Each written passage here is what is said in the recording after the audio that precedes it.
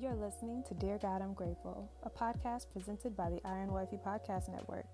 I'm your host, Michaela Robertson, and thank you for joining me for a daily dose of gratitude.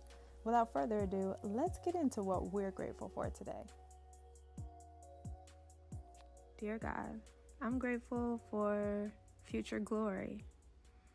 When I look at life, just in general, it seems as though we all spend our lives striving for something more.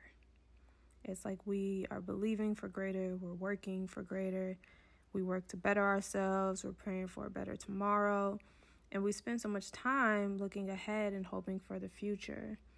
And it made me question, why do we always want more? Like, why are we always looking for more? And as I was reading in Romans, it was talking about how we yearn for the future. We yearn for a future glory. And so when we really think about it, our Creator, our Heavenly Father, created us. And so us being on this earth, of course, we're going to have a desire to be closer to our Creator. We're going to yearn for our purpose. We're going to yearn for the reason why we were created, the reason why we are here. And we're going to constantly strive to find that, to seek that, to become that.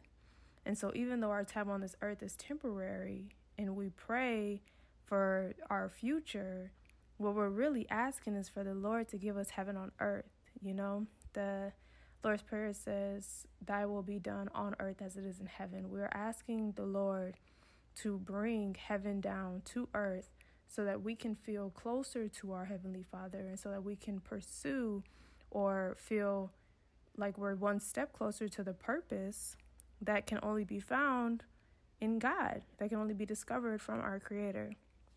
And so I feel like we yearn for this experience to feel God's glory. And we yearn for this experience to discover what He has for us, the future glory. And so Romans chapter 8 actually talks about the future glory. And Romans 8:18 through 25, it reads, "Yet what we suffer now is nothing compared to the glory He will reveal to us later. For all creation is waiting eagerly for that future day when God will reveal who His children really are. Against its will, all creation was subjected to God's curse.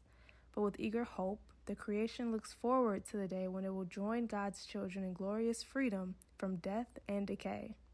For we know that all creation has been groaning in and the pains of childbirth right up to the present time. And we believers also groan, even though we have the Holy Spirit within us as a foretaste of future glory, for we long for our bodies to be released from sin and suffering. We, too, wait with eager hope for that day when God will give us full rights as His adopted children, including the new bodies He has promised us. We were given this hope when we were saved. If we already have something, we don't need to hope for it.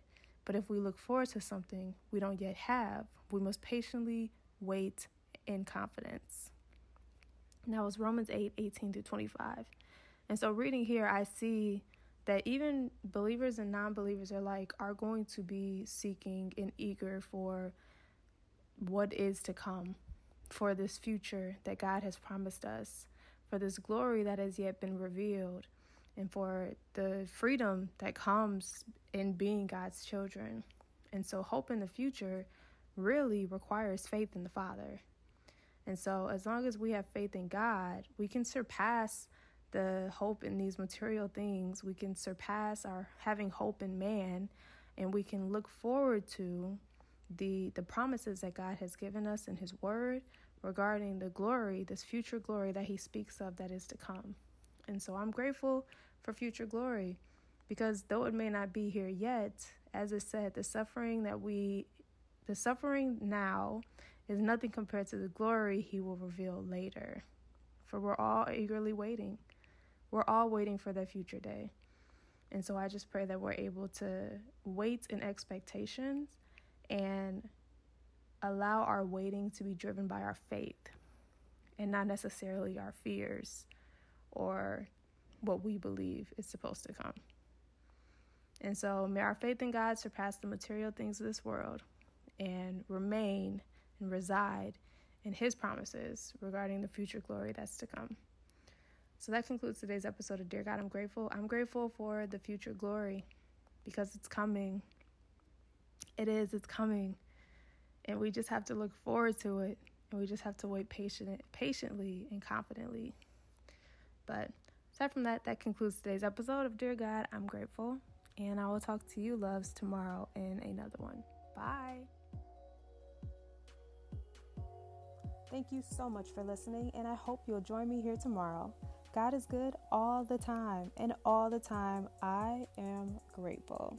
God loves you, and so do I. Have a grateful day.